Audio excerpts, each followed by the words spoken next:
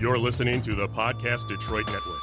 Visit www.podcastdetroit.com for more information. I'm Calvin, and you're listening to Leading Questions with Calvin Moore. This show is an experiment in civility, gathering people who disagree to sit down face to face and having them discuss their disagreements. Do we ever arrive at consensus? Sometimes. What's most important is we've got the conversation started. Well, hey, everybody. Thanks so much for tuning into another episode of Leading Questions with Calvin Moore. I am your host, Calvin Moore, and per usual, I am here with my co-hosts, Ken Straith and Steve Phelps. What's going on, guys? Hey there, Calvin. We're live. We're in person. In person, live in the same room. In person, Loving that seeing each happens. other, spreading that COVID No, love. we are right. We're finding 3 inches of plexiglass around each of us. There is no plexiglass. I'm This in a is hazmat suit. Very unsafe. Bubble wrap. Yeah. I refuse to go that route.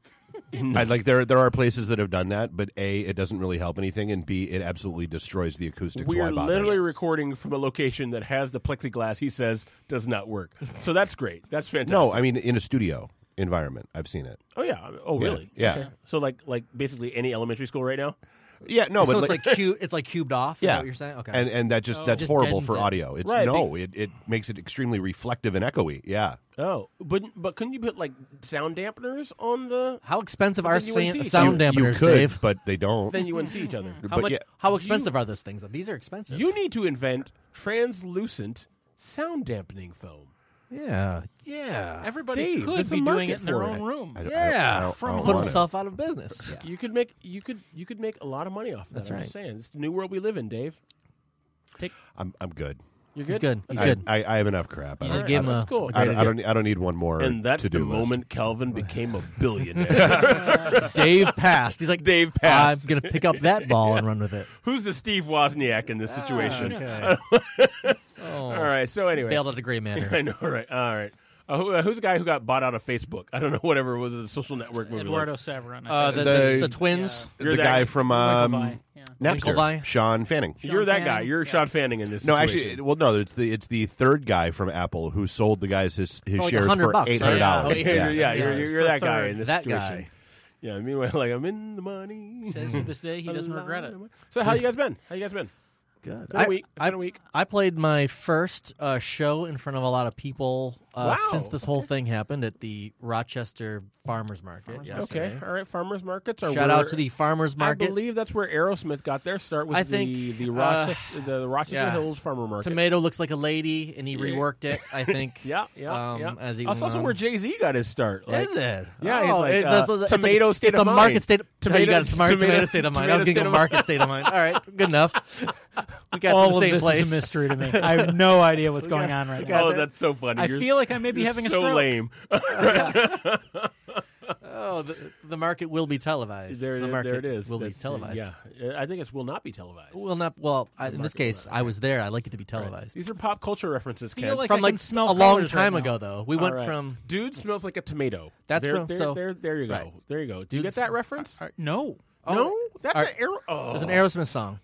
Dude looks like a lady. Looks like a lady. I know that one. That's the one. We're playing off the market. Oh, it smells like a tomato. Tomato, Yeah, Dude, yeah. this Okay. tomato looks like So a lady. Aerosmith Yeah. also did a song called "Oh, Where's My Hairbrush." Did you get that reference at least? That was not Aerosmith. That was VeggieTales. There you go. Okay. It's also sung by a tomato. Anyhow, Huh. cucumber, technically speaking. Cucumber. Anyway, How was your week? Well, my week was fine since about Friday at 7:45. I've been on social media a lot. PM or AM? Oh, PM. PM. PM. What happened on Friday? Well, everything's terrible, Steve. Oh, okay.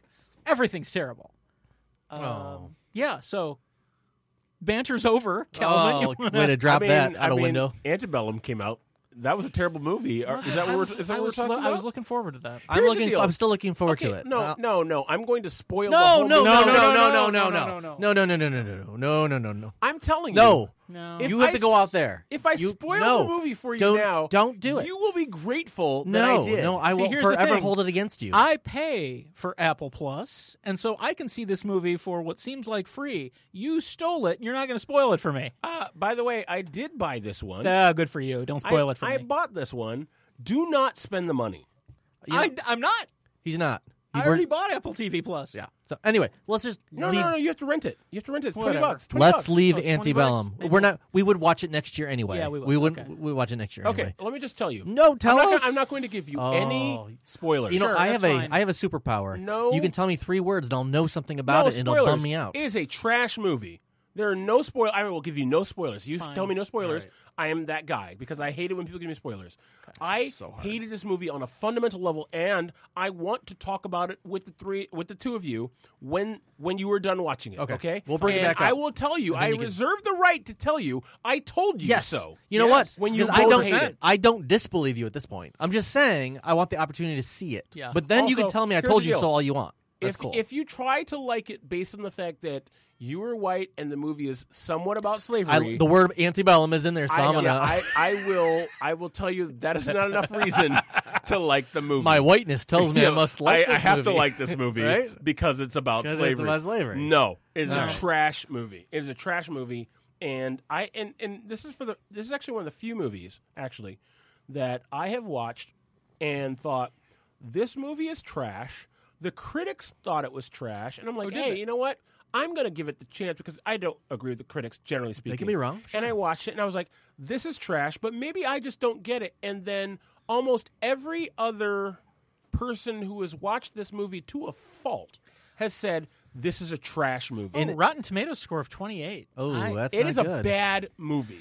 So every October for like 10, 12, I don't know how many long years, time, many years, Kent and I get together for like 4 or 5 straight weekends or something like that in weekend in October, October, yeah. and watch what we call October movies. We try to find the thriller movies that you just don't hear about really very often. I've Sometimes not we watch been them on- invited to this. I feel like we've known each other long enough that I should be invited to this. Yeah, the problem is we also have other film festival entries, and one time you came and loudly fell asleep. So we do not invite you to this. It's not that it's not that I have thought, you know what, Calvin should come to this, and then we shouldn't. It's usually Kent comes to my house. There's no one else there. We're like, all right, this is the night Let's we're do gonna it. We're gonna do it, we're gonna yeah. watch the first one on our list. So a lot of times it's not even planned. But Well, if you want to be invited, I we would will like to be invite you to invited, a and I will proper. drink coffee before I come. Okay. Next time that I know. Okay, all right? All right, they're at my house. We watch them at my house. I'll do this. All right. I would love this. All right, I would we will love let this. you know. We're putting together a list. We're going to talk about it this I can't week. guarantee that I will always make it, That's but fine. I would love the invite. We will throw I the would love invites invite. to you. Okay. And what I wanted to say though too is that anyone who listens to the show Can come. can come to the Oh. who has a great idea for a All little 4 under of the them. radar, like thriller type, Halloween-ish Yes. type movie. Hello, send leading it to questions the, now. Yes, send it to the show because we will listen and we will compile a list. So if anyone has any suggestions, Kent and I, we watch too many of them. I think now we've surpassed the good ones, and so we find diamonds. Last year we found a diamond in the rough, but anyway. We like suggestions, so I'm just throwing that out there. Okay. There is another show on the network that might help you. It's called 15 Minutes of Mame. Okay. Sounds promising. And it's my friend Steph, and she spends 15 minutes reviewing 4 random horror movies All right. that she has found on Netflix or Amazon Prime. This is a little cross pollination here. I like this. She This is sounds great. like a terrible person. So it's Wow. like it started because she challenged herself to make it through every horror movie on in the Netflix horror genre. All right. And so and it's like, and they're not, so like I said, it's no more than 15 minutes, and she covers 4 movies in every episode. So you're getting like a 2 to 3 minute. The episode is no more than 15 minutes? Yeah. Or the review is 15 minutes. No, the 15 episode, minutes, 4 and she reviews. covers 4 movies in Oh, 15 okay. minutes. So you get like Oh, that sounds 2-minute terrible. quick hits. This sounds like amazing terribleness. No, I'm in. That's fine. Actually, I'm that all would be about great. it. Because we're looking for I'm ideas. subscribing to this right now. This sounds I'm going to great. listen, and then I'm going to spoil it. All right. So that being said, speaking of real life horror, Yeah. let's talk about current events. So Calvin is the king of segues. I am the No, king of they're one segues. wheels, I think. I have a one wheel, not a Segway. That's sideways. Yeah, so very different. So it is currently, at time of recording, it is September 20th, 2020, and Ruth Bader Ginsburg, Associate Justice of the Supreme Court, has perished. Died. Yes. She has Kick the bucket. she's died, which, of course, is creating a political firestorm at this point. Earlier this morning, I did an episode of a show called Shot of History, where I did an episode about Ruth Bader Ginsburg. But that's kind of where we find ourselves at this point in the in the political spectrum, in the political race. We're in a political series right now, right, where we've talked about a bunch of different things. Last week we talked about environmentalism. We've talked about what else have we talked about? We talked about foreign policy. We talked about how elections work and education. We did not schedule any show specifically about the Supreme Court, actually. Well, I don't believe. We did not do that, but we also, at this point now, this election suddenly, a couple days ago, Friday, this election all of a sudden became about not just who becomes the president of the United States who's elected president in November, but also it has become about the Supreme Court. That is literally, it is both. It is synonymous. Well, at this point. and I would have said though, even if she had not died last week, it still would have been about that because the odds of her surviving 4 more years It's a was well-known pretty secret. Well-known secret. Those are the worst secrets. It was an open secret that she was planning to announce her retirement in the event of a Biden win in the spring. Right, and I've seen online, and I take this with a grain of salt because it's online, but there were people who were saying she should have retired during the Obama administration and would have kept this from happening, but she was still a brilliant jurist. She respected the Supreme Court enough not to do that. Right, in a way. and so now we are in a spot where you have Republicans who said one thing in 2016 about, hey, we're going to use the Biden rule and not nominate anybody. By the way, to, the Biden rule is a entirely fictional thing. Does not exist. Okay, all right. Well, that's fine. That's fine. Why don't you? Do you want to give a little background on that? Because I've heard this. Joe So, Biden. Well, let me Go ahead. Okay, so what I've heard, and then you just said it's fictional, but I'm going to say what I've heard it is. Yep. Is Joe Biden said that in an election year, you should. This is what 1992. 1992. Okay, so I knew that. Okay, so 1992. Apparently, Joe Biden had said, "Hey, in an election year, we should wait until the next president, whoever is elected president, should be the person who gets to choose who the nominee is for the Supreme Court. We should not do this in an election year." Now, that is how, and the problem with the Biden rule is that that's what I've heard it is. That's how it's remembered. Mm-hmm. Joe Biden, who is back in the news, by the way, but I've heard about Joe Biden in 1992 did give a speech, in a speech on the floor of the Senate, in which he said, if a vacancy, and I don't know what the context was or why he was talking about it, but he said if it was the waning days of the 1992 election, which was George H.W. Bush versus Arkansas Governor Bill Clinton. And Ross Perot. Who might have been out at that I was going to point. say, he was out, then he was in, then he was out, and I'm back. So Biden gave a speech in which he said, if a Supreme Court vacancy were to arise between now and the election, my hope is that President Bush would not nominate and would let the election happen. Would let the election happen and the next president do it. So it was at best a gauzy generality. There was no opening at the time, and it should be noted it was like June 28th. It was the summer.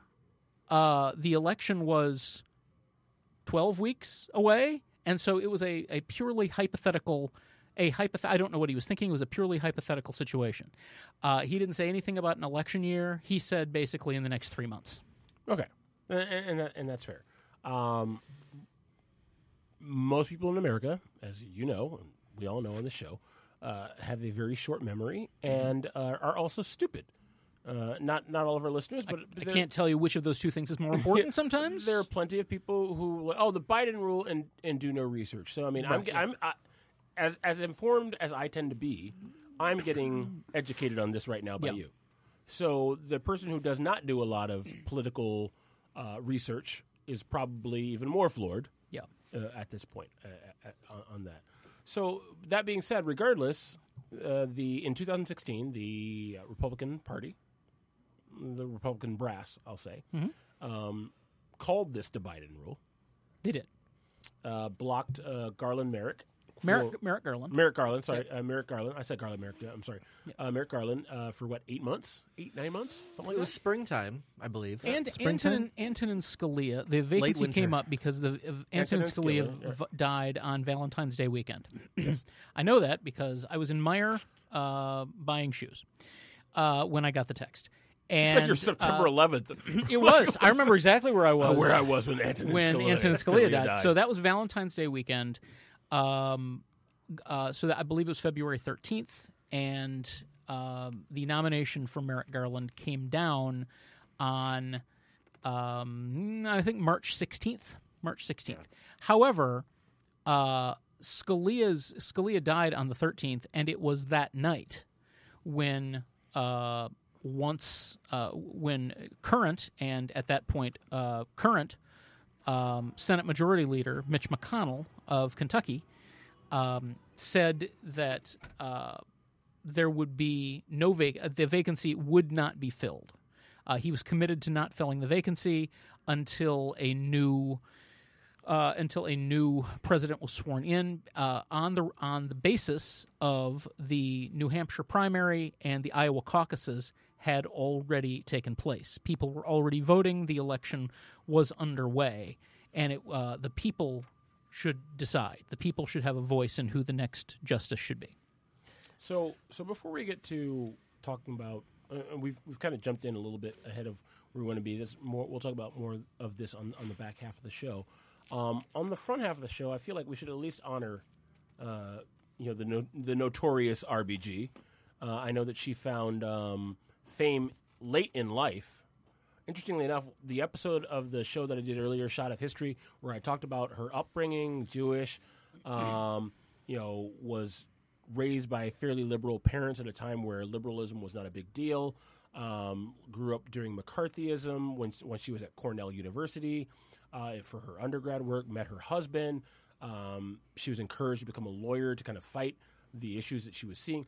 All those things are interesting, but I spoke more about her upbringing and what led to her becoming a justice on the U.S. District Court, and then ultimately becoming nominated to the Supreme Court, and then very quickly. Actually, she was fast tracked. What she's most notable for, what she's aside from her judicial career, what she's most notable for is graduating at the top of her class at Harvard Law. She didn't graduate from Harvard. What was it? Columbia. Columbia. New She York went, City. She Not went to Boston. Harvard for 3 years. Oh, okay. Her husband got a job in New York. Yes. She transferred to Columbia. Yes. There was a movie about this. I saw it. On the basis of sex. It's a great movie. Yes. Top of her class at Columbia, and unable after graduating at the top of her class to get a job. Yep.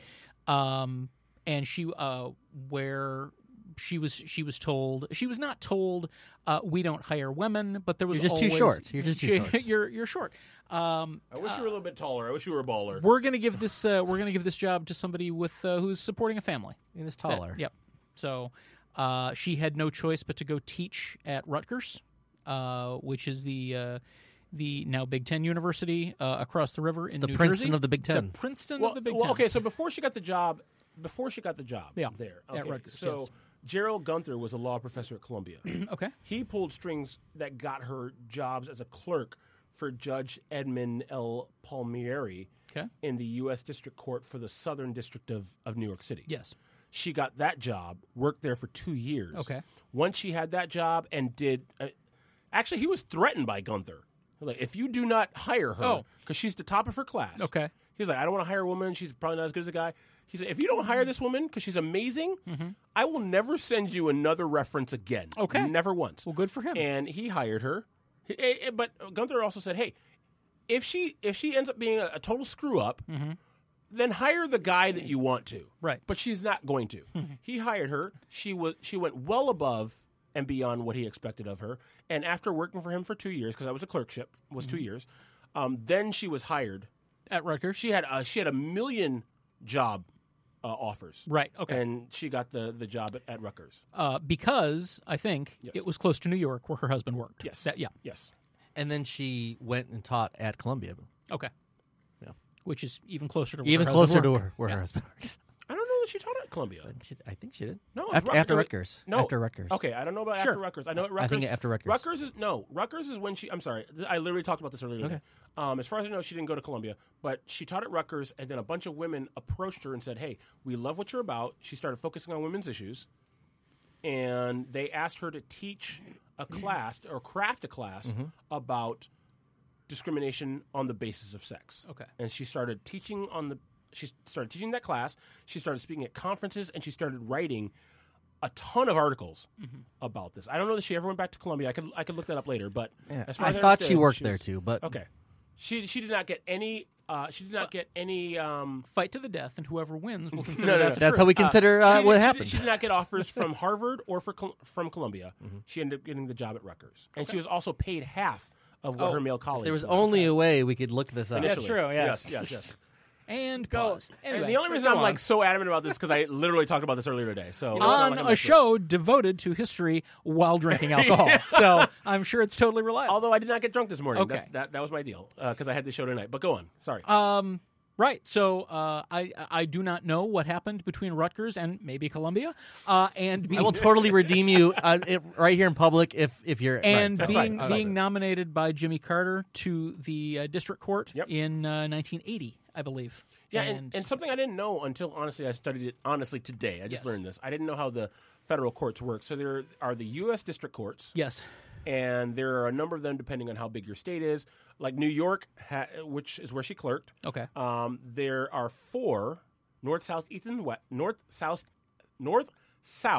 east, and west in New York. Okay. Because the state is so large. Yes. And those are federal courts. And then if your case fails in the U.S. District Court, then, and these are trial courts, then it will go to, you can appeal it to the U.S. Court of Appeals. Yes. Federal Court of Appeals. Yeah, Federal Court of Appeals. Of which there are 13 circuits. And after that, then you have the U.S. Supreme Court. That's it.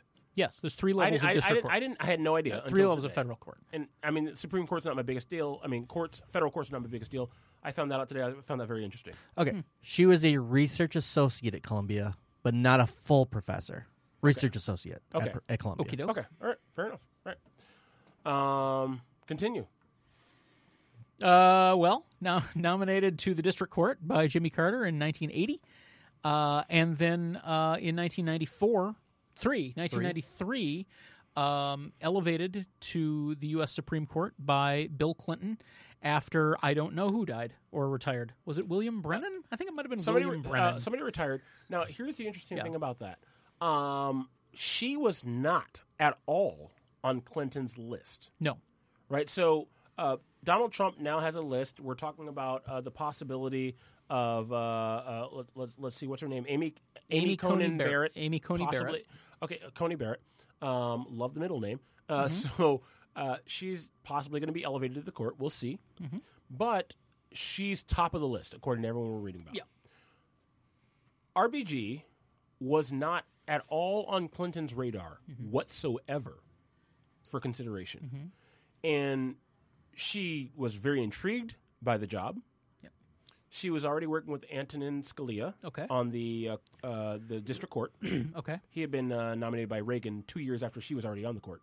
Yep. They became fast friends. They both loved opera. Scalia became a Supreme Court justice in '86, so they worked together for some number of years, I guess. Yeah. By the way, I have his short list in front of me, and it's kind of funny. Okay. If you want to hear some of the names on there. Well, yeah, I know. One of them, Ed Cruz, to get him out right out of the One of it's Ted Cruz. One of it's Ted Cruz. Yeah.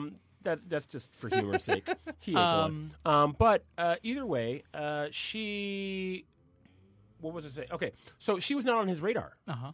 And people ended up lobbying for her. Do you know who one of those people lobbying for her was? There was a senator who ended up. It was a for her. future senator. Future senator. It was somebody very close to Bill Clinton. It was Hillary Clinton. Hillary Clinton. Hillary Clinton put a bug in her husband's ear, not literally, and said that she Sounds like something she would do.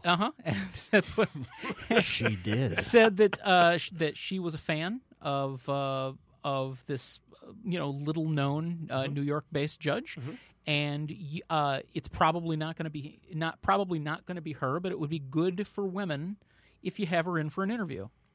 So he called Judge Ginsburg and asked her to come in on a very casual conversation on a Sunday. And because he was meeting a judge, these are words I heard today out of Hillary's mouth. So because he was meeting a judge, Bill, who was in his football watching Sunday gear, shaved and put on a presidential suit, to meet this judge for a very casual conversation, and she showed up at the White House incredibly casual, like tennis shoes casual, and was She probably ran there. horrified. And she was just horrified. But they hit it off instantly. Yeah. And hit it off instantly, and he was and she was nominated.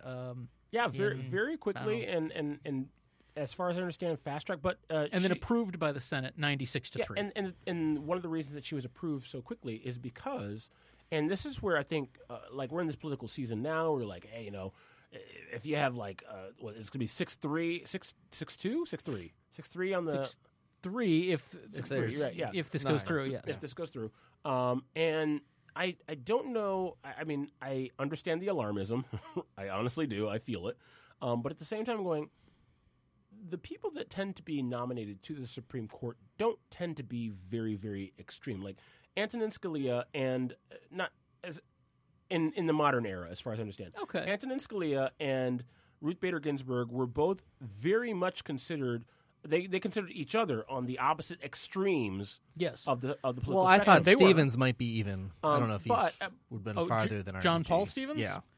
Sure, he had was Ginsburg's there. politics. Right. Yeah. But to that end, they were fast friends. They disagreed with each other's politics, Mm-hmm. but neither of them saw the other as political extremes. And when they were nominated, the reason why they were nominated and were passed through fairly easily was because like both Republicans and Democrats said, okay, this person's middling enough that we can confirm them and not feel like we're going against our political values, and it won't be a political liability later on. That's how Ruth Bader Ginsburg flew through. That's how Antonin Scalia, he didn't go through as easily, but he still Yeah, I don't know got what through. his vote was, So- but it was a different era. Yeah, but either way, I'm just going, okay, I think when it comes to the Supreme Court, and I've been looking at this all day today, and I'm not an expert, but I'm going, the people that are on the Supreme Court, yes, I understand the alarmism that we have. I'm very scared. I'm very concerned about what's going to happen.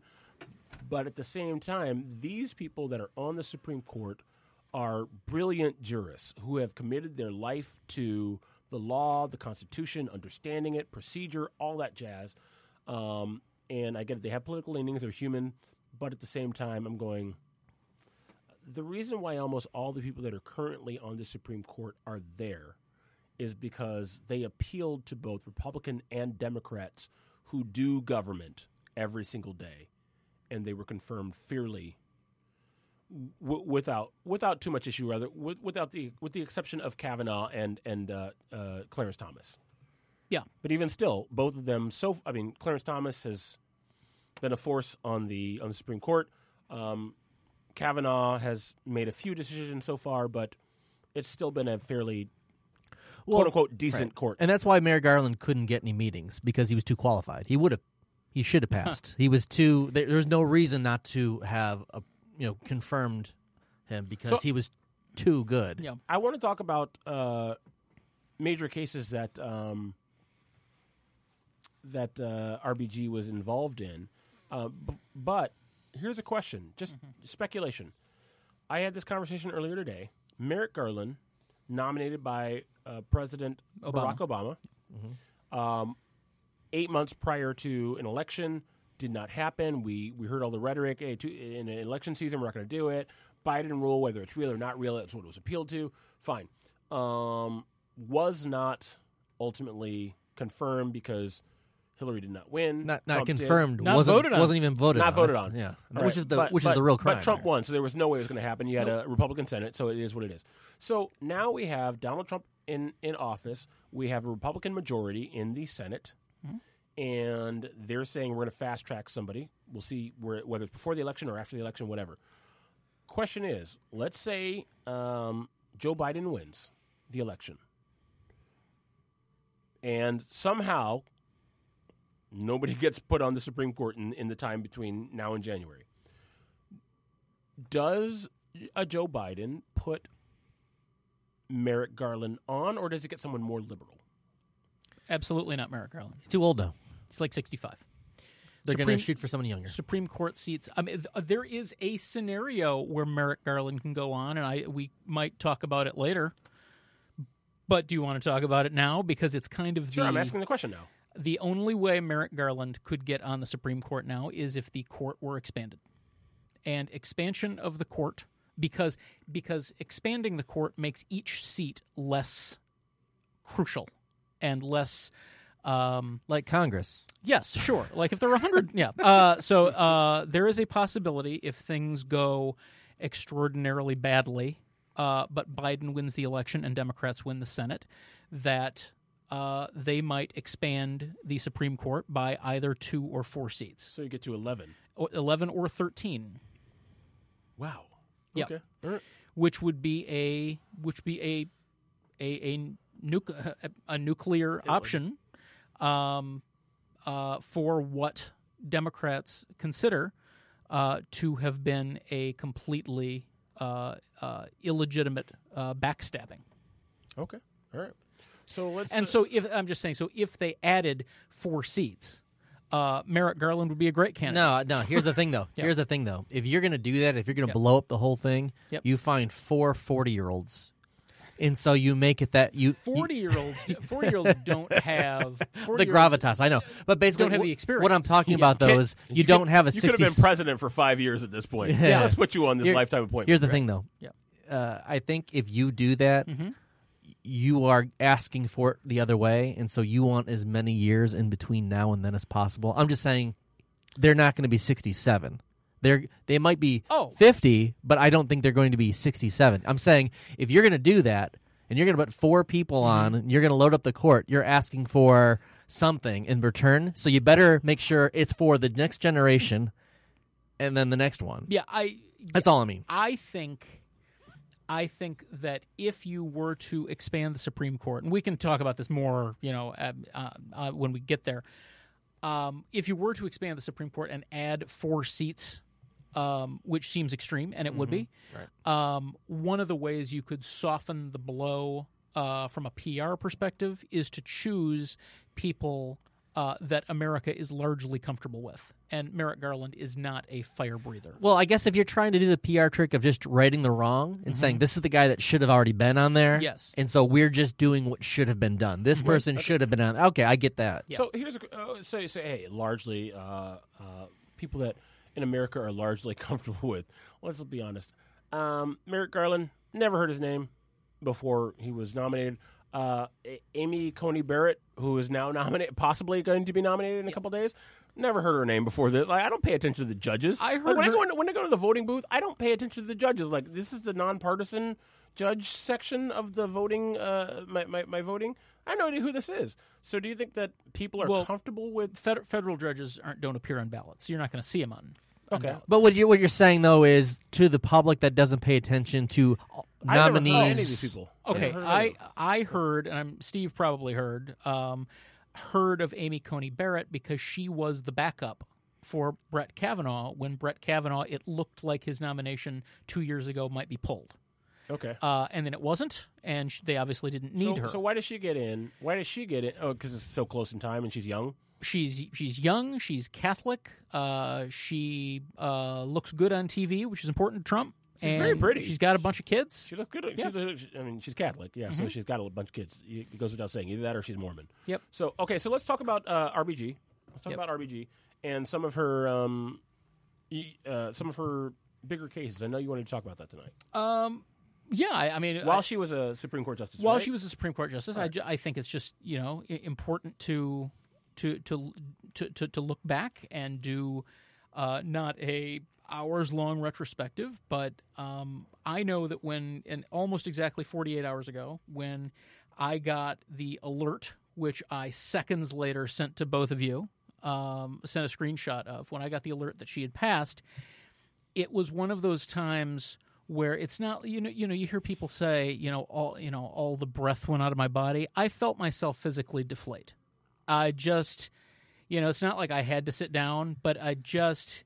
And it wasn't surprising. No, it was it was one of those things that was not a surprise, but it was a shock. I expected her to retire and not die. I called my wife. I called Jen. She was on her way home. She was like, "Hey, I called her." And she goes, "Hey, honey, I'm sorry. I know I'm running late. You're probably calling because I didn't call to let you know I'm running behind." I said, "Hey, it's okay. It's okay." Yeah. RBG died, and you could hear her. She said, "No, Yeah. no."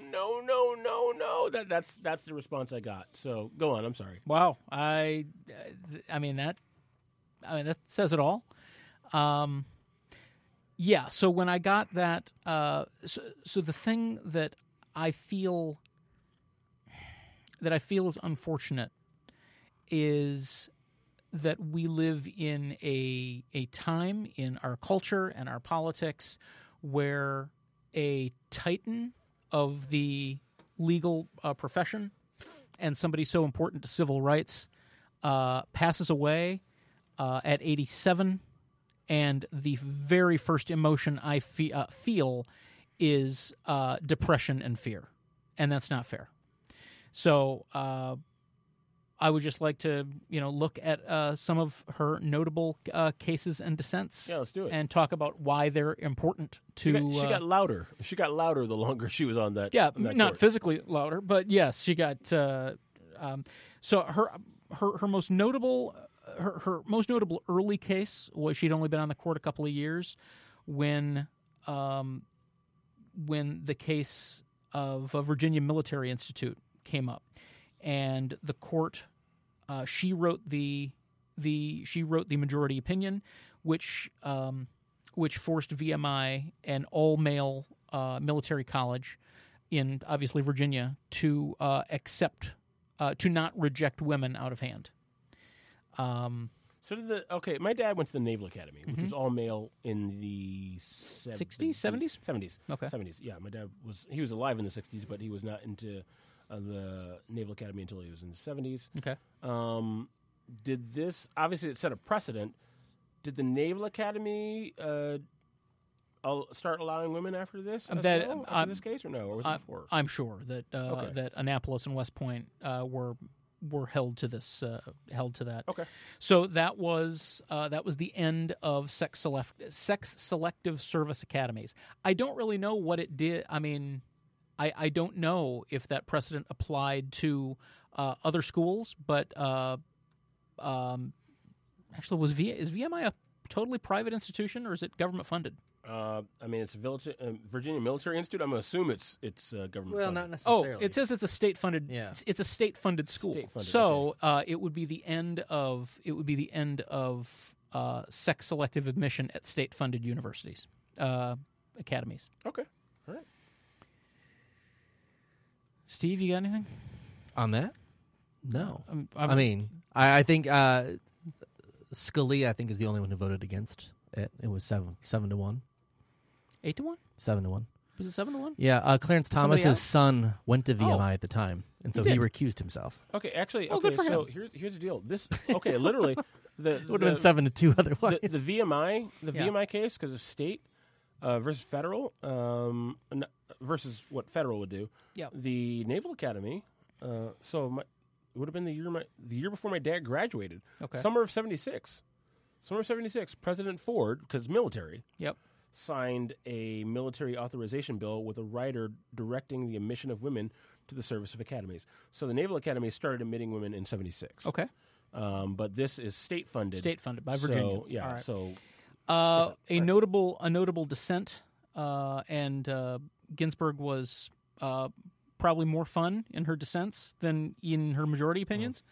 A major dissent she had was in Shelby County versus Holder in 2013, which came in Obama's second term and was it was devastating to voting rights in America because it stated that the Voting Rights Act could be eviscerated.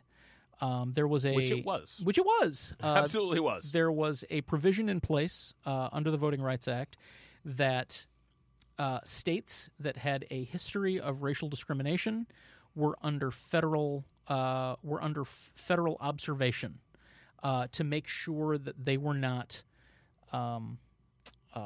to make sure that they were not, what's the word I'm looking for? Discriminating. Discriminating. What's the word? I want that they were not being discriminatory in their voting practices.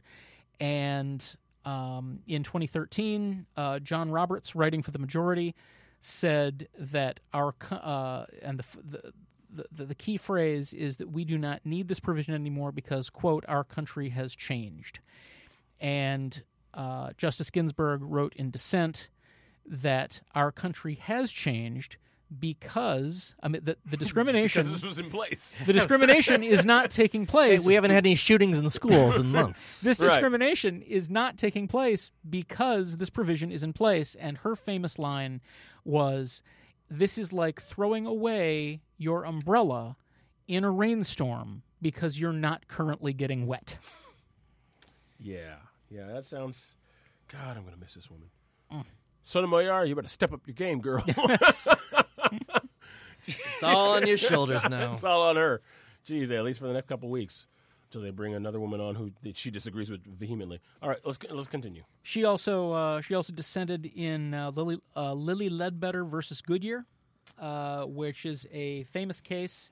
If you've heard of the Lilly Ledbetter Fair Paycheck Protection Act, it's named for Lilly Ledbetter.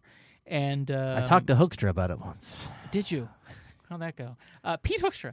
I've got a good story. Lilly Ledbetter. What you do? Was a woman who discovered after I think it was 19 years of working at the Goodyear, tire company, that she was not paid equally for the same work that her male colleagues were, and she sued over it. And it got to the Supreme Court, and Samuel Alito, who has a nickname of Scalito, Samuel Alito wrote in the majority saying, yes, you were discriminated against, and yes, it wasn't fair, but you didn't report it in the 6-month reporting period. The obvious comeback to that is she didn't know about it for years, but that's how it works. She didn't report it for 6 months, in the 6 months, and so she lost. And that's why the first, in 2009, before the Affordable Care Act, the first piece of legislation that Barack Obama signed was the Lilly Ledbetter Paycheck Protection Act. What's nuts about this to me is, like, no one in the court was like, yeah, so they underpaid her by like $3.8 million. $4 million is what they underpaid her by. Yeah. She had 6 months, but they didn't tell her. She didn't know? Ooh. Sucks for her. That is because we've taught each other never talk about money, because that is that's not something you do. You don't talk about money. Which is interesting. Like in the black community specifically, one of the things that, as we're trying to fight for equal pay, equal opportunity, those kinds of things, one of the big conversations in the black community specifically is talk about what you make. Talk about what you make, because if you don't talk about what you make, the other person over here doesn't know that they're making less. This is the blackest I've ever felt, because I believe that very strongly. And it's obviously something that should be universal, but specifically in the black community, this is something that's taught. Like, hey, they tell you don't talk about what you make because it might make somebody else uncomfortable. It might make somebody else uncomfortable because they're doing the same damn job you are, and they're making half of what you're making. So obviously talk about it so you can go, you're uncomfortable talking about money because that means you're not earning it. Yeah, and I mean that's literally what RBG did when she got hired at Rutgers. She got hired at Rutgers for basically half or a third of what they were paying the male counterpart that was just hired in, and they told her legitimately. She said, "Hey, why am I getting paid less?" And they said, "Well, he has a wife and children to support, and your husband has a good job. That's why we're paying you less." My wife worked at a private school where she was told the very same thing. Well, after the 90s, by the way. Well, yeah. Well, did they have access to how much you made? That makes no sense to me. They just assume, he works at this law firm in New York, so he must make good money, so we're going to pay you less. That makes no sense to me. But I'm sorry, Kent, go on. No, that's kind of the end of the Lilly Ledbetter story. Yeah. There was 3 dudes talking about women getting paid less. Sure, there was a I mean, she was Dave's in, quiet. in 2014. Dave's like, I don't care. He muted himself. I tend not to interject very much when you guys are rolling. 'Cause Oh no! Come in, Dave. Come on in, Dave. He's like, I don't even care. I don't even care, man. she dissented. Shouldn't have gotten pregnant. That's Dave's opinion. Oh, wow. don't put that on me. Don't you put that evil on me, Ricky Bobby. Don't you put that evil on me. Sorry. Ginsburg dissented in the Hobby Lobby case, which ensured that privately owned businesses could be treated the same as religious institutions. This is hard to believe. This is 6 years ago, that hobby. I know. Case. That's, I felt like that was like We're last coming year. up on it here. Yeah. I lost a friend over that one, and I don't miss him. He just for those of you listening, he did the hash air quotes friend. Yeah, I sure. lost a friend no. over Dude, that. I actually got unfriended by somebody just last week because she shared one of the stupid QAnon groups posts with like Clinton and Obama all over the pictures and that kind of stuff. And I literally just replied 5 different times, there's something missing from this post with all the pictures of Trump and Melania with Epstein. And she was like, well, I don't understand why you're trolling. I'm like, this isn't trolling.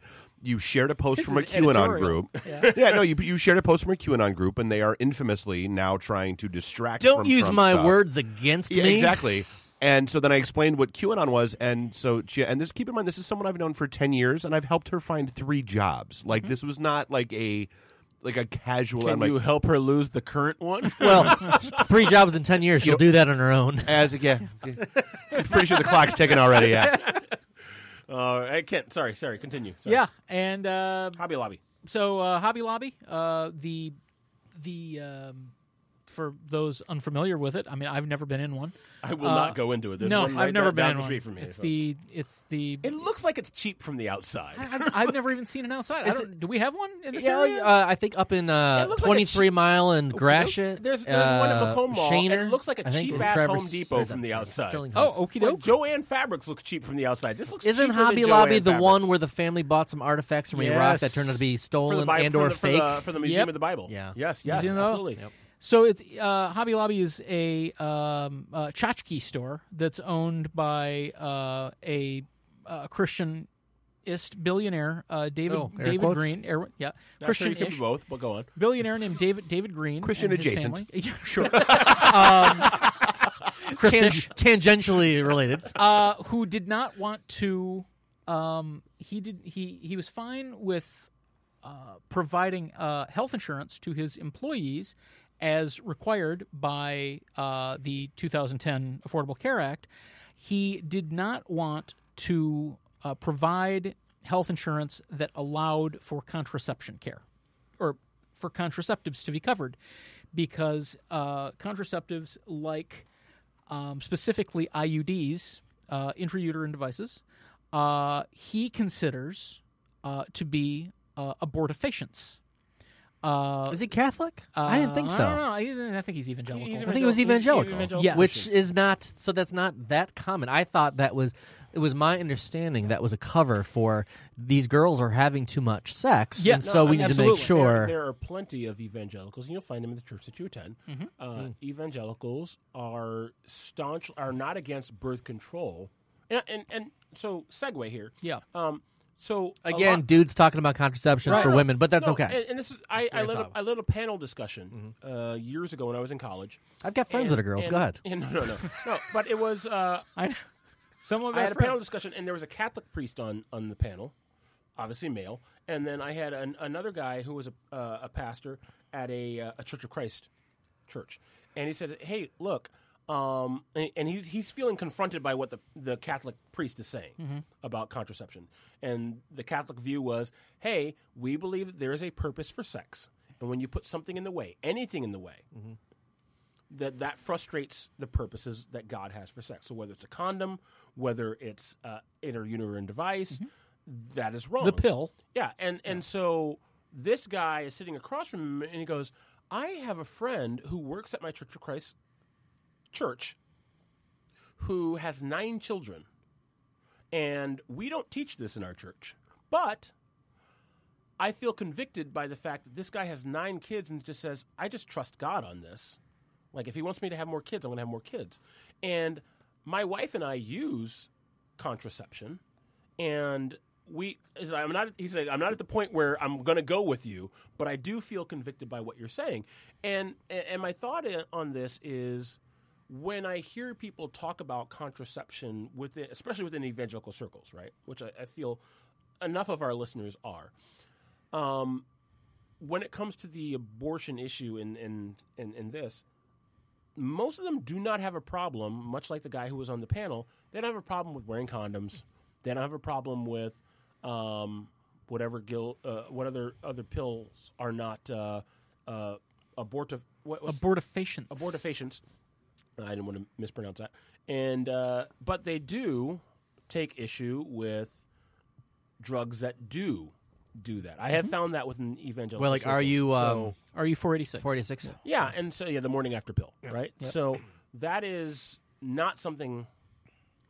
That's where Catholics go a few steps further, right? Yeah. But I think in this case, I found enough evangelicals who were like, "Hey, right. look, if I'm fine with this, but I'm not fine going here." Right, So. but I think the case, if I remember, this was the famous Rush Limbaugh defense when he said that.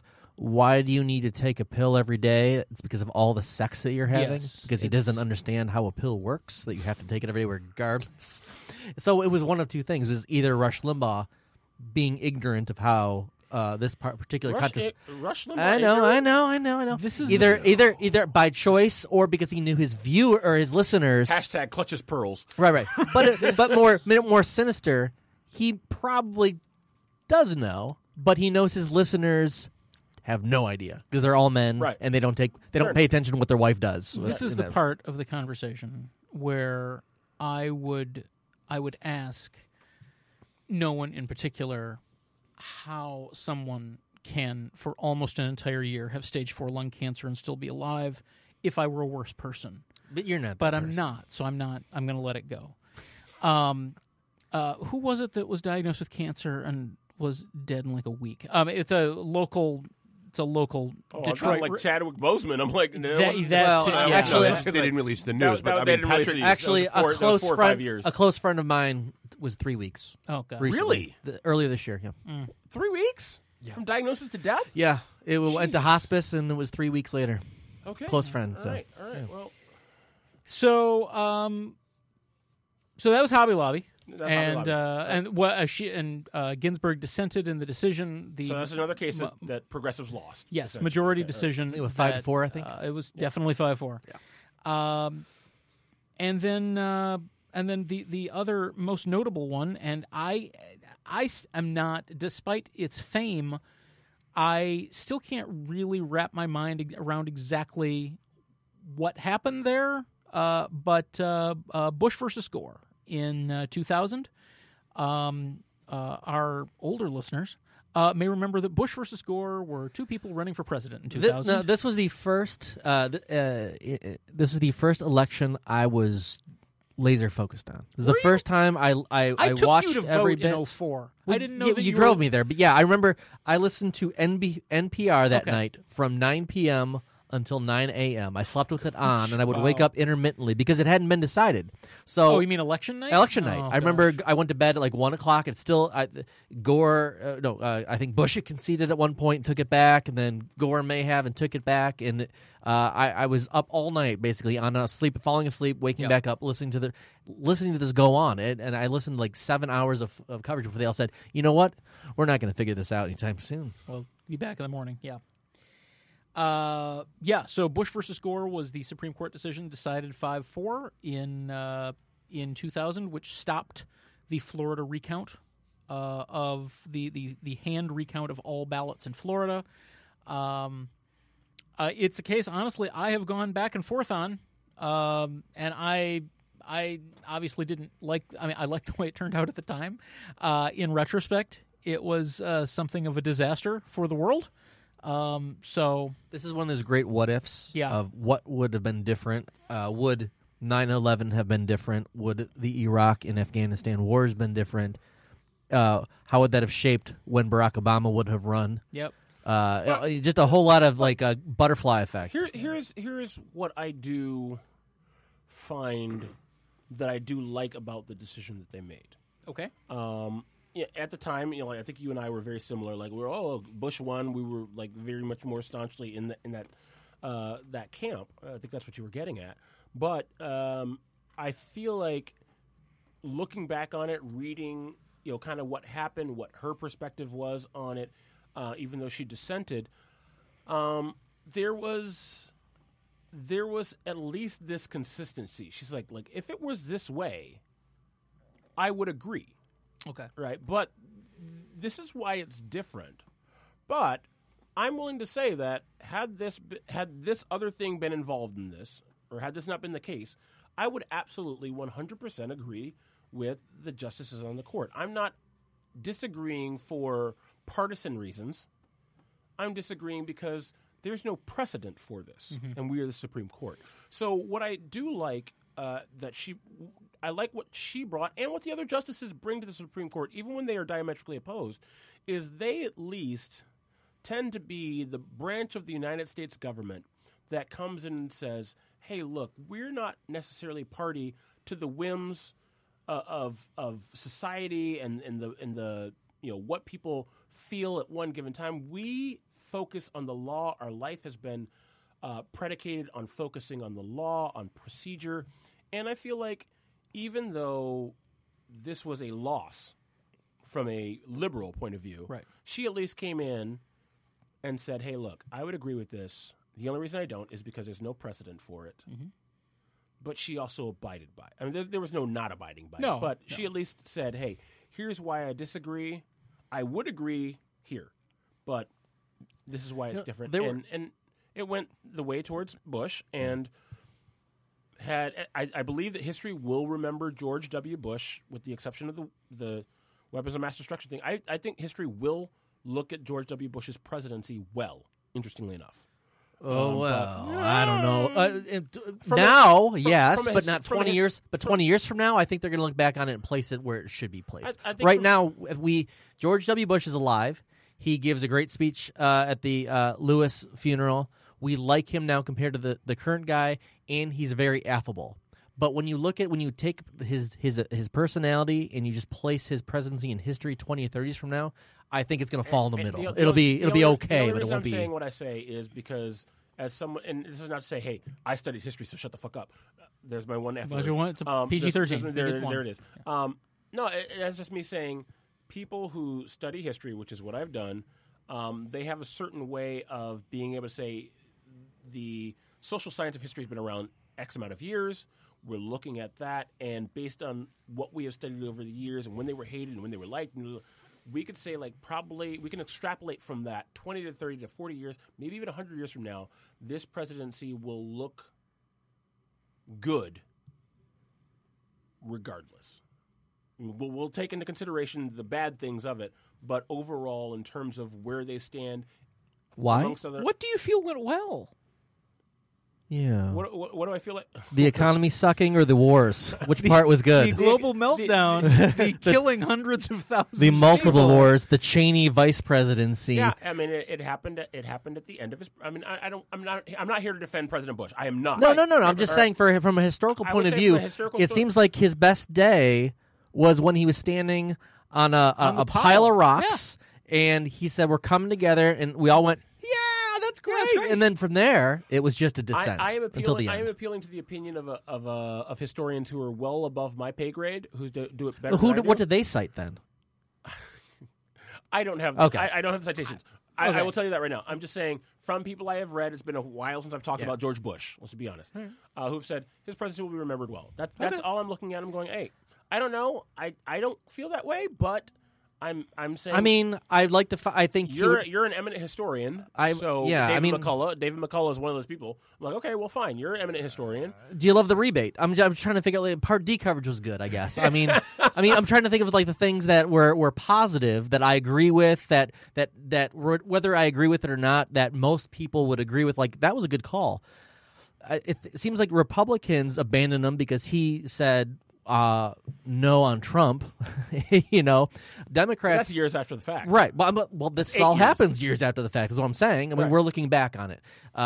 We love his personality. We think he's a good guy. I'm just saying, we also thought Jimmy Carter is a good guy, Well, but his I mean, presidency hasn't and- aged and- well. Is and all I'm saying. We have like a minute left here before we go to break. But I've talked to Kent, and I posted this out on my Facebook the other day. I was like, hey, I need some serious conservative voices because I'm trying to be balanced when we have this show. Like I'm going to read National Review and read NPR or whatever. Conservative or Trump voices? Which one are you talking about? So that's what I said. okay. I was like, hey, I want some smart people who are Trump supporters. And almost every Republican I've talked to has said there are no smart Republicans who support this president. And so when I look at someone like a Bush, there were plenty of smart Republicans who supported that president. So in that sense, I'm going within the Republican establishment, within Republican presidencies, he is going to be remembered fairly well, especially among historians. I thought even of those who something, by the disagree way. with him. But I thought of something.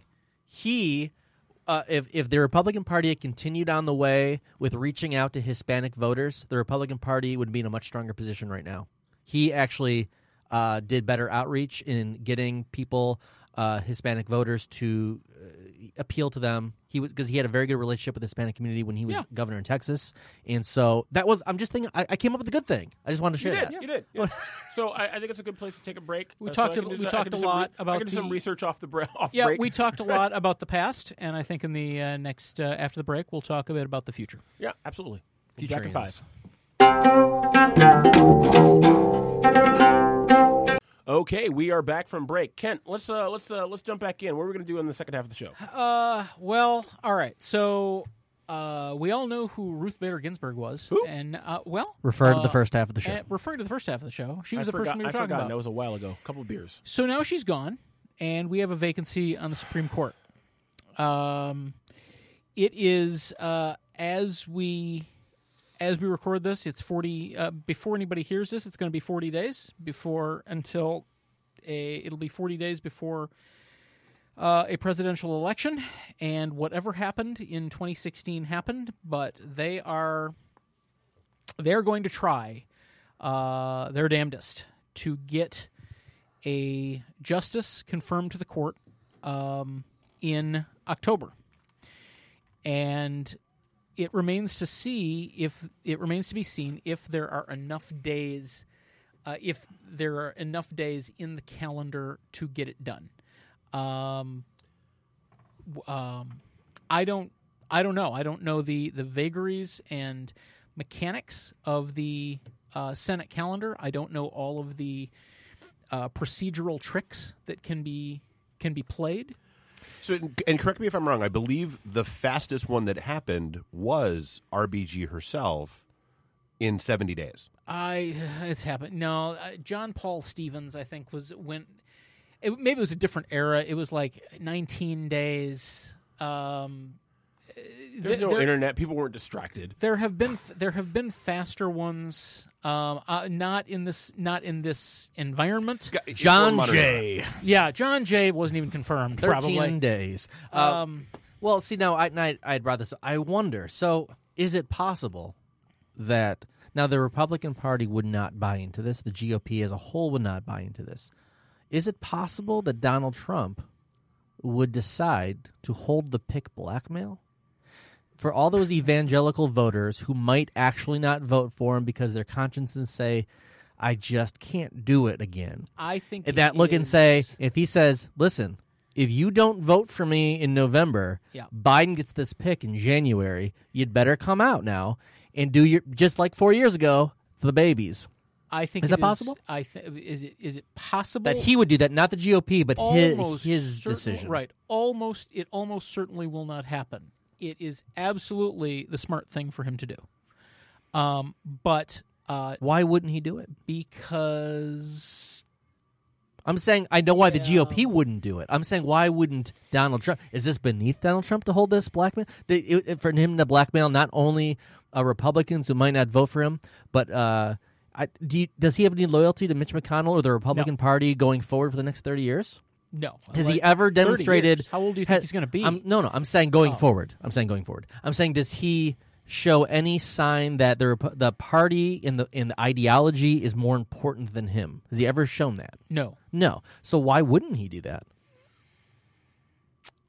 He already said he wasn't going to. Well, I don't what know. else has he said and didn't do, or did do and didn't say? We will whatever. see if there's a nominee. Apparently, he's going to, out of respect, because that's also something he would do. That's his deal. He's out of respect. He's going to wait until after Justice Ginsburg's funeral. Really, the last thing I read said that it's coming tomorrow night. Maybe so. You mean the funeral that we're going to have on November 7th? Maybe. Yeah. Maybe it's tomorrow night. I don't know when the funeral's scheduled. Laugh or cry? I don't know what to do right now. I heard the press conference is her 8:30 p.m. Is her funeral tomorrow? You know, She's going to lie in state. Oh, is she? I don't know. Well, no, she have to, wouldn't she? Maybe it's 8:30 I would think tomorrow. she'd get that treatment. I would think.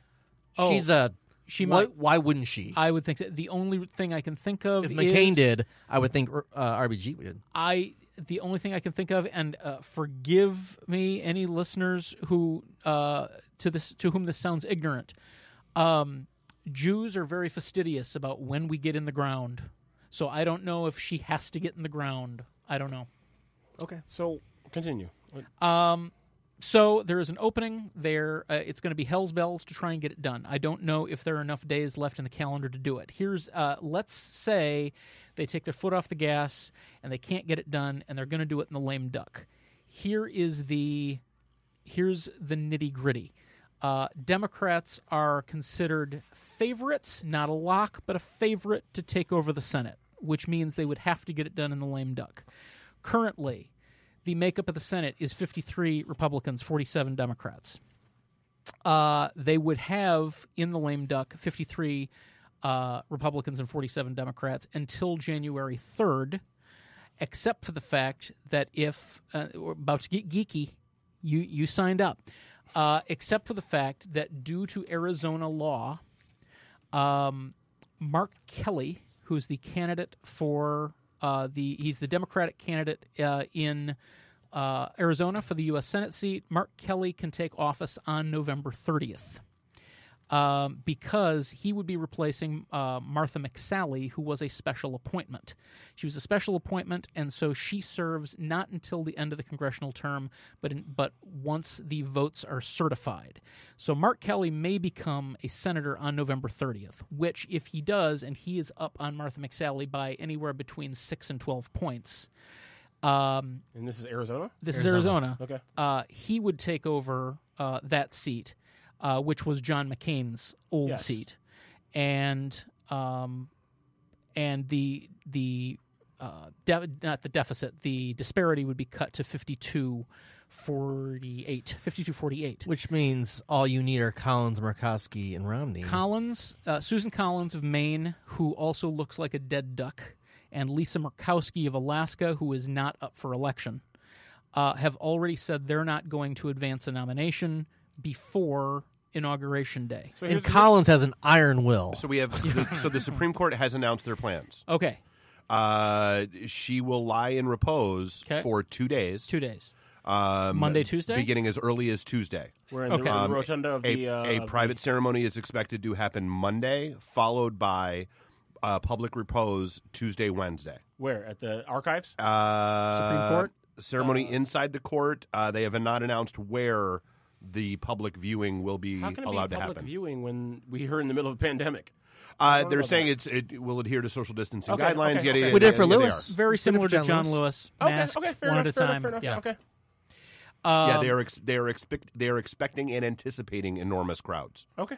Yeah. Okay, so if Mark Kelly becomes a senator, we will have 52 Republicans, 48 Democrats, which means they need 50 Republicans because the vice president is the tiebreaker. They need 50 Republicans to vote yes.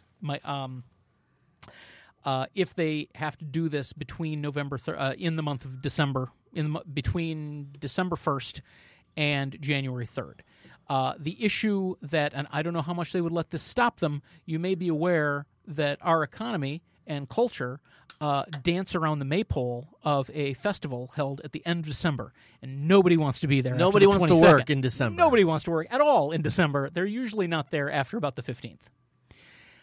So it is a very tight window even to get it done in the lame duck. They need 50 Republicans. Right now, as of this second, they have 51 uncommitted votes. Susan Collins and Lisa Murkowski have said that they are no's. Hold on, pause. Who of those two are actually up for re-election? They're like Susan Collins is up for re-election. Lisa Murkowski is not. Okay, so let's say Susan Murkowski is up for re-election. She's the dead No, duck. Murkowski is not up for. Right. Susan Collins Collins is the one that So- some people are saying she may hold back, Okay, trying to so- sway voters in her opinion. And okay, so Collins holds back.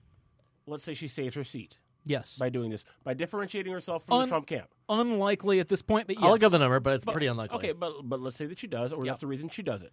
All right, let's say by some miracle she saves her seat. Mm-hmm. She's voted in. She's not voted in based on special election, so she stays a senator. Yep. And then is a part of the next Congress. That's fine. Whatever, how many years it is? How many years? 6. No. I mean which Congress it is. 100. I don't know. Yeah, 100 and something, right? My question then is, once you've been voted in, once your seat is secure, Yeah.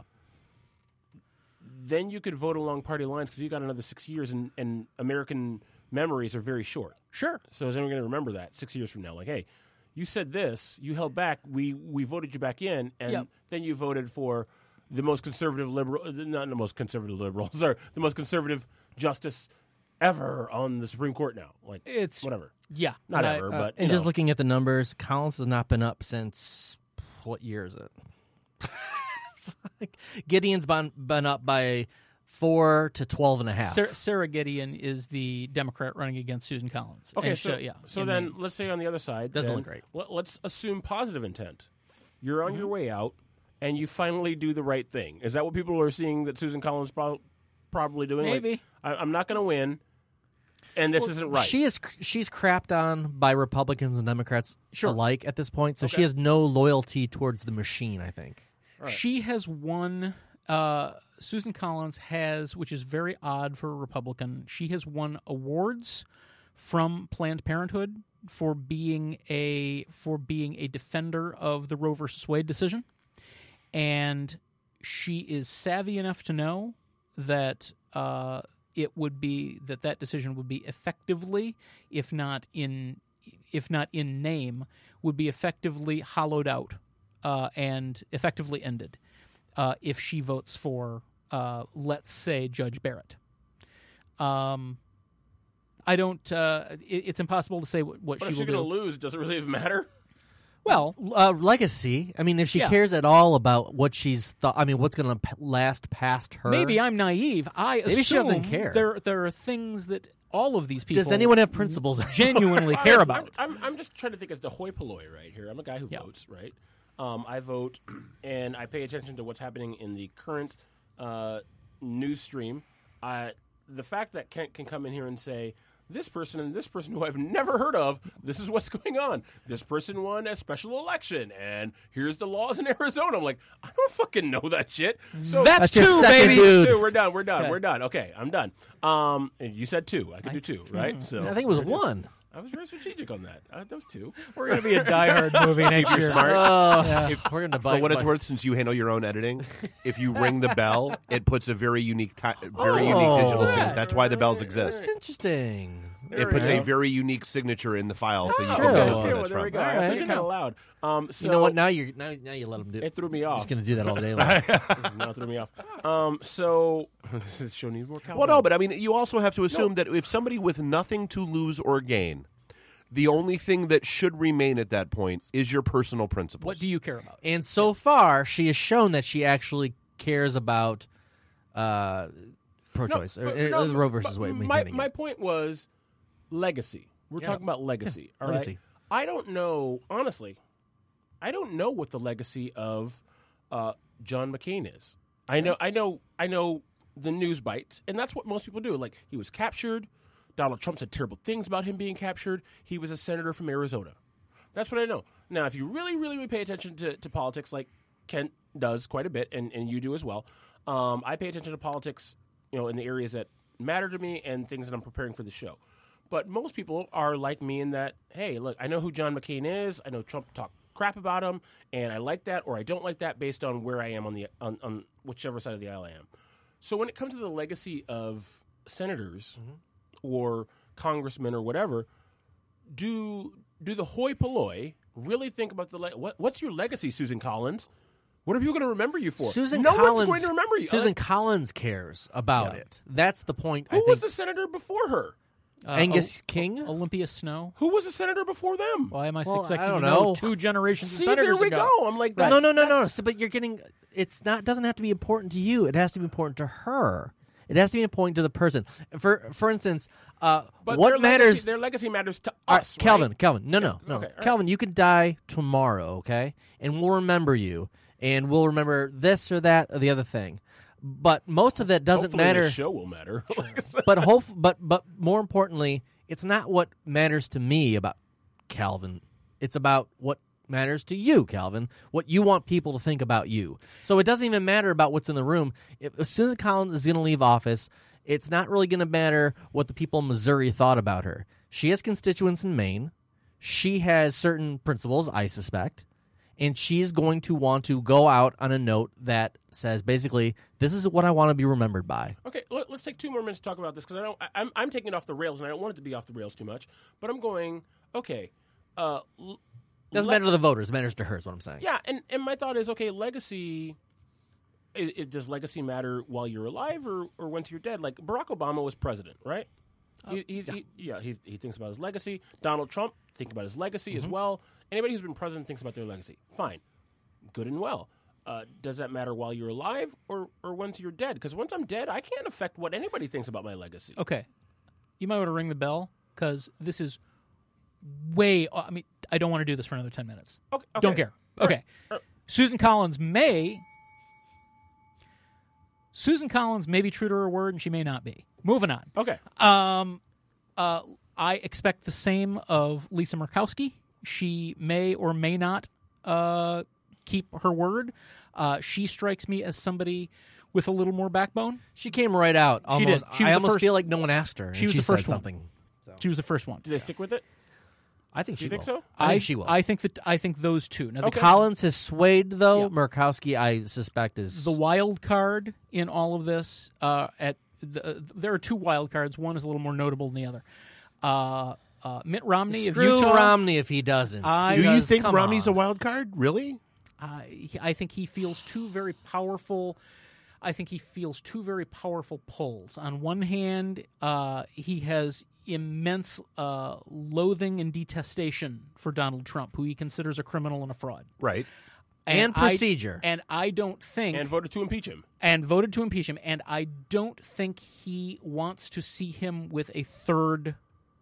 which is wild. I mean, no other president in my lifetime has gotten 3 Right. picks. I don't think he wants to see him with a third pick. I think Nixon was the last one. Right? Maybe so. He was. Okay. And that being said, Romney's also committed to conservative judges.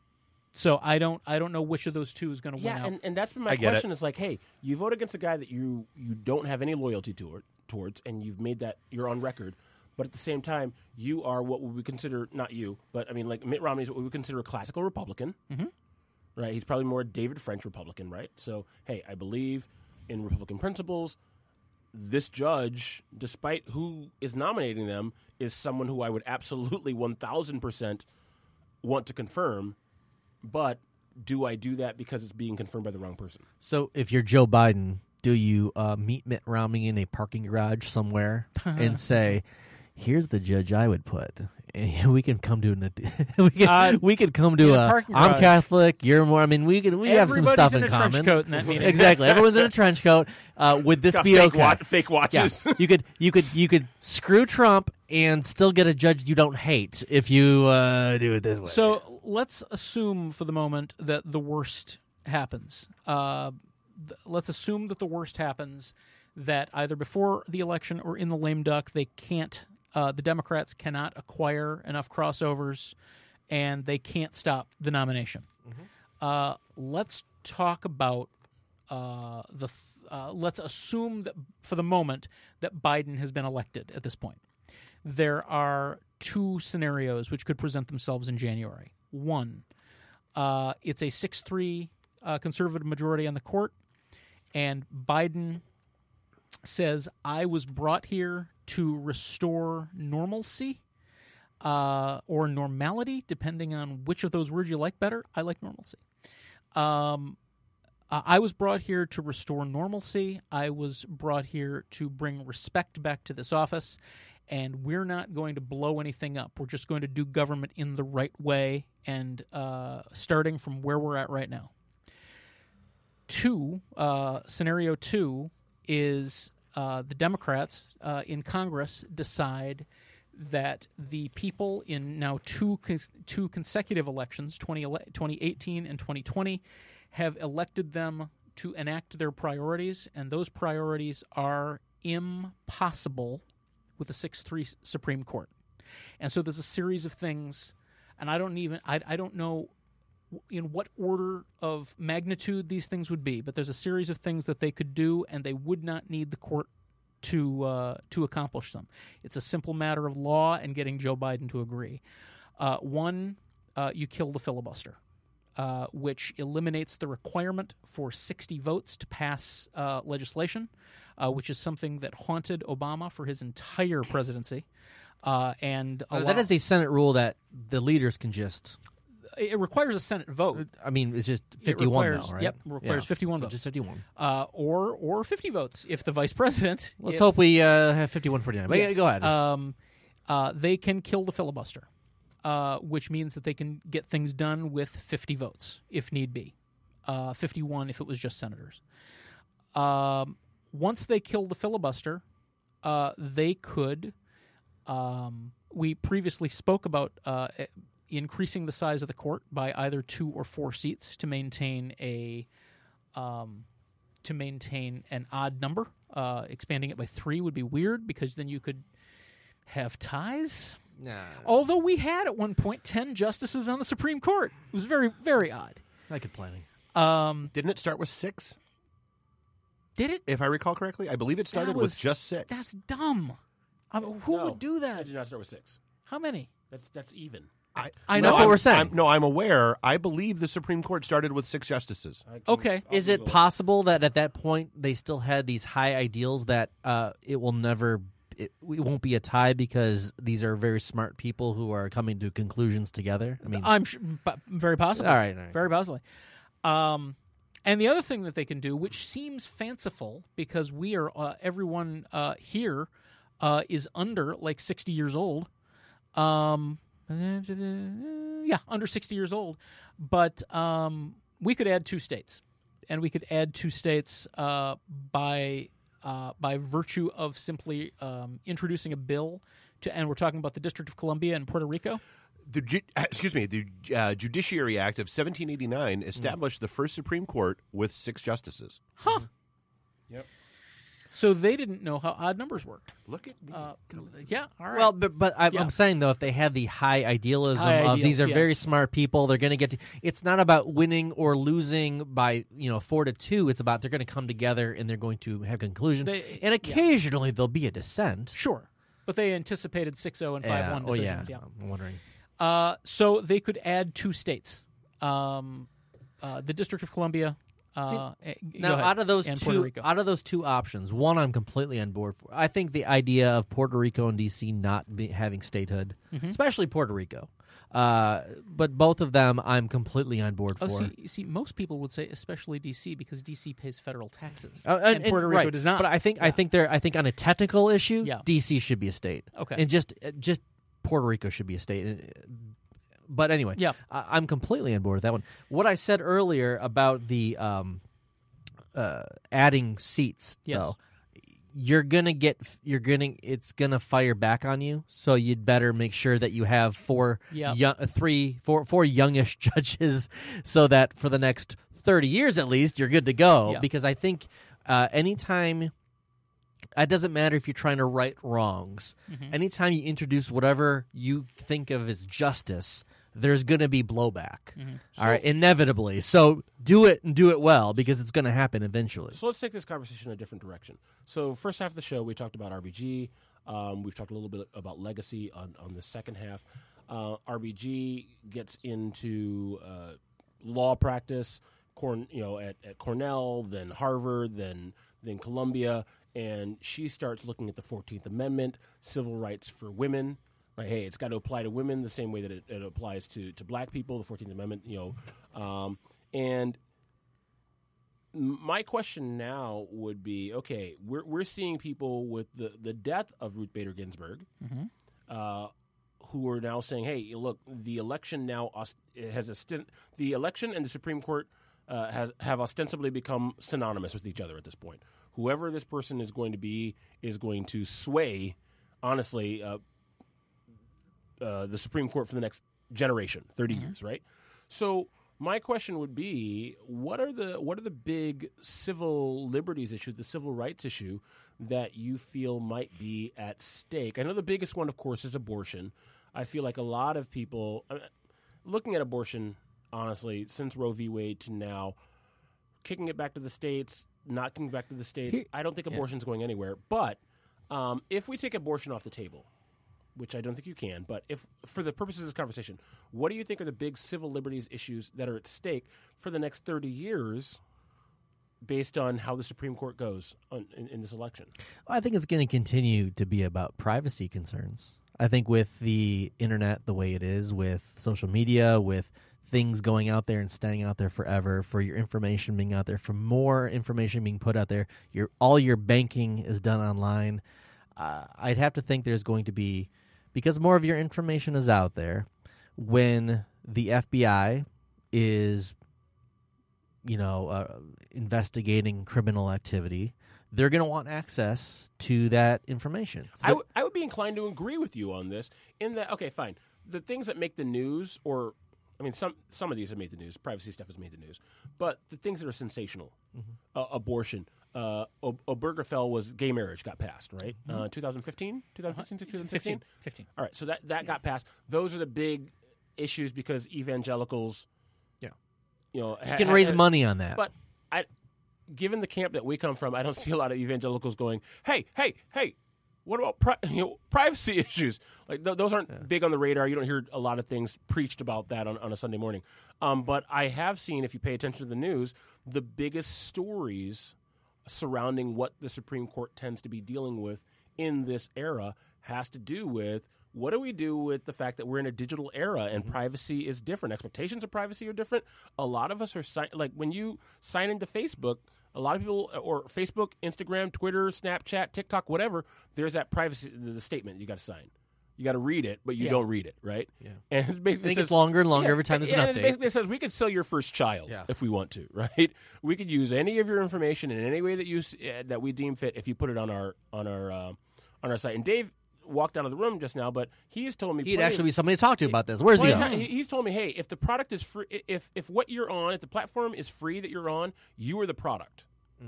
You're the product, and so you're being sold to these third-party vendors who are then selling you their products. You go on, they know who you are, know about you, and you buy. Also, you're on Wish. All of a sudden, hey, I talk about one wheels, and all of a sudden, I'm seeing tons of one wheel. Yeah, just mention it in a conversation you're having. I bought my iPad Pro, and if I'm on Facebook and knows I'm on my iPad Pro, and all of a sudden I see iPad Pro advertisement, things you could get on your iPad Pro, and so you have an iPad Pro? I do. Most of the cases that I have seen in the news tend to deal with issues of privacy more than the big hot button abortion. It's not about Facebook having your information. It's not about Amazon. It's about law enforcement having your information. It's about the government having access to your information. And there's been different fights between cellular phone companies, not wanting to give up information because, I can't remember, this was a couple years ago. There was a story about they couldn't get into not a terrorist, but they couldn't get into somebody's phone, and they wouldn't give in. Apple would not unlock the phone. Exactly, they would not unlock the phone. Eventually, the FBI was able to. They were able to, exactly, and that was fine. They paid someone, and then they got sued for that. For doing it. But Apple didn't give away your information. I think that was the point, and I think that's what users of Apple would want. They would say, you know what, they can hack into it's one thing, but I don't want my company giving away this information. And I think that's what we're going to see more and more of because, I mean, if you look at the numbers, you look at abortion numbers per year, Since 1986, they've been in decline. Some years more than others. So it's Sometimes they mid-eight- plateau. I said mid 90s have been going down. So it's mid 80s. 1986 was Peak? where it's high, the peak, and then Okay. it's been going there's down plateau year over year. depending. It is when the government does install more abstinence stuff in schools, it does plateau a little bit more. But generally speaking, to that, it's been going to that down. end, let me dispel a myth. A lot of people say, "Hey, under Democrat in these debates people have online, hey, just so you know," and one of my friends said this, just so you know, under Democratic presidencies, abortions go down. That's been debunked. It's just been going down year over year. Well, Doesn't it matter goes. who the president it is. it has plateaued more. Like under George W. Bush ran an abstinence-only campaign for schools. His Department of Education ran an abstinence-only, and it plateaued a little bit. But yes, generally speaking, it doesn't. Generally speaking, it's been going down. It plateaus a little bit more in a Republican president. But the point being is that there is going to come a time in our lifetime where it's such a little. You're down to 400,000, 300,000 abortions per year, where it was 3.8 million in 1986, where it's going to become, we have to move on to something different. Whether it's, I think as Kent had mentioned to me in a private conversation about we've latched on to human trafficking now. That's a new big one because the abortions have been declining every year, regardless of whether it's Democrat or Republican. While you used to be able to run on that and just make sure that the listener doesn't know any better, we are going to get better at putting out actual statistics that people pay attention to as the years go on, and that's going to become less of a point when you go cast your ballot. So I did just come across this. It's a meme, so take it with a grain of salt. But quote unquote numbers don't lie, right? So obviously neither party wants to see abortions increase. If we were talking specifically about abortion here, right, which we are, the difference is in strategy. The Republicans' approach of make it illegal versus the Democrats' approach of make it unnecessary, which is more effective. The numbers speak for themselves. So we see down 4% under Reagan, 4% under Bush, down 30% under Clinton, down 3% under Bush, down 26% under Obama, which leads itself to under Democratic presidents. Now, I know I've had this conversation with people who are very, very pro-life, and they will say, well, why did it, what kind of efforts were pro-life advocates putting out under those Democratic presidents? We have Republicans. It's called education. Yes. The argument I've heard is, hey, when Republicans are on our side, and so the messaging that we want is out there. Whereas under Democratic presidencies, we have to double our efforts. So that's why the numbers are down. That's what I've heard. You know what? To save the babies, let's elect more Democrats then. Yep. Maybe. And I mean, anyway, I'd have to look at those numbers. But okay, so Kent, your thoughts now that I'd like to get off the topic of abortion here because I don't feel like that's the most prevalent. Also kind of depressing. It is, but I don't feel like it's the most prevalent issue. Like I said, the biggest issue I've seen in the courts, especially Supreme Court, has been around privacy. What have been some other issues that you think are going to be big civil rights issues in the next 30 years or so? I'm a terrible person to ask this. I don't know. You don't have a crystal ball? You don't have a crystal ball? I admit complete and total ignorance. I am to my not to my credit. What's the opposite of that? To my detriment. I am more interested. I find that I am more interested in politics than policy, and find that I find the game easier to follow than the sausage of. See, and I am the opposite of that. Right. I hate the game. So, I hate I don't the like politics. the game. I don't I like think it's that. easier to follow. So then let me ask this question then. If that's the case, Kent, and then Steve and I are like, hey, we kind of agree that privacy is going to be the big issue in the next 30 years. I'm sure Dave, being kind of the internet specialist that you are, you would somewhat agree with that to a degree. Absolutely. Yeah, and my thought is we're seeing, especially on the side of Democrats, a meltdown, and none of it has to do with what are people going to do with my Facebook information in the next 30 years? No one's saying that. Facebook's not going to be around in 30 years, but whatever. Not in the way that it is right now. There'll be something, and then there'll be something. There'll be something and something else, right? People aren't decrying, oh, my God, RBG has died, and now privacy is going to be the biggest issue. Because if you look at how they voted in the last few years, that's not super big political. I mean, I guess it is a political issue for certain people, but for the most part, privacy is not the biggest political issue. So if we're talking about the next 30 years,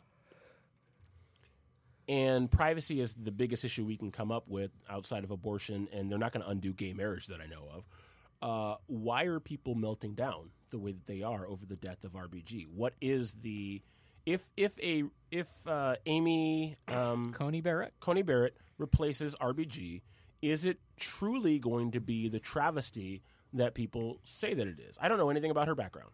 I could look it up. I know she's a Republican rock star, but is it going to be the big issue that we say? I think there's that a greater is? point. I think the greater point is that. Can we answer the question I just asked, though? Yeah, that's the. Well, I'll answer Okay, it by all right. saying there's a greater point. Okay. I guess what I'm saying is that the reason people are making a big deal about it is they think the guy in there is a shyster and he's going to get a third person. I think that's the So biggest it's about point. just keeping the. Well, no, I think it's the fact of if. I think that a big part of it is the fact that Kavanaugh, while being probably an okay judge, was elevated to the Supreme Court of the United States. That in any given year he would have been the third guy on the list. He wasn't but Trump stuck with him because that was his pick. Kavanaugh. Kavanaugh was. I mean, I've looked at his stuff since then. Kavanaugh was not an okay judge. Kavanaugh was a brilliant jurist. No. There's a difference between an okay jurist and an okay nominee for the Supreme Court of the United States. Most people with his skeletons would have been dropped, and the next guy would have been gone to, or the next woman would have been gone to. Do you remember Clarence Thomas? He was not dropped. Same skeletons. Same skeletons. Not on TV, not pushed out there in the public eye. No. There was literally a trial where they brought, what was her name? Anita Hill. There was literally Senate hearings where she had to testify. They absolutely brought it out in front of everyone. C-SPAN was on it like 24/7. Yes, you but can't tell me that it was not the same thing. It was. I don't think it was the same thing. I think it was a different thing. You took all of Kavanaugh's so life. long ago, it was the same thing. I believe it was the same thing. Okay. I mean, they literally played Well, like they weren't- screenshots side by side. Of I the same think thing. I'm just saying a different president besides Trump would have said, "Nah, I'm going to the next person," but that was his person, and so he ride or died with them. Clarence Thomas was ride or die as well. So, I mean, for what it's worth, the two big issues that have pumped her to the top of the list, and why Trump would put her out there. She has vowed to repeal the ACA, Yes. and she has vowed to fight against Roe versus Wade. I think that'll get her there. I don't think she'll do either of those things. Okay, but those are her positions. Right, I understand that. I don't think she'll actually. Which it goes against like someone like John Roberts, who, when asked about it, said Roe versus Wade is the law of the land. He made no attempts to say, I'm going to, because what a usual jurist will say is, I will respect the Constitution, I will read precedent, I will make a judgment based on the facts of the case and the law in front of me. Whereas you're having somebody in this case say, here's what I'm going to do. I'm going to get rid of all this day one, and it just First so 100 happens, days. right? It just so happens it's the most political of issues. Yeah, and I will say this. Honestly, candidly, the biggest issue that a lot of people have with her is she's only 3 years in to her current position. Like, so of anybody he could pick, she has probably the least experience. which is not a big deal for him because he also has the same amount of experience that she does at this point. They But got into office at the same time. arguably, you need less experience to be president than to be a judge on the Supreme Court. I would argue. Yeah, I mean, I would agree with that. fair enough. As sad as that is, I would agree with that. I had another point, but I'm losing it, and I think this is a good place to land the plane. There's a lot that we could continue to talk about, but I'm running out of speed here. So, good conversation. Thanks, guys. We will we'll continue next week with more in the election 2020. I think we've got 2 more weeks of topics here. But for those of you listening, thanks so much for listening to Leading Questions with Calvin Moore. Make sure you check out our website, leadingquestionsnow.com, where you can find all of our episodes from this season and last 6 seasons, bios, a calendar of upcoming topics, and even suggest topics for us to talk about. If you're interested in bringing our program out to your college, your university, or organization, email us at hello@leadingquestionsnow, and we'll get back to you. Don't forget, you can find us on Apple Podcasts, Google Podcasts, SoundCloud, and, of course, the Podcast Detroit app. Please leave us a review. That's very important, and we will see you next week.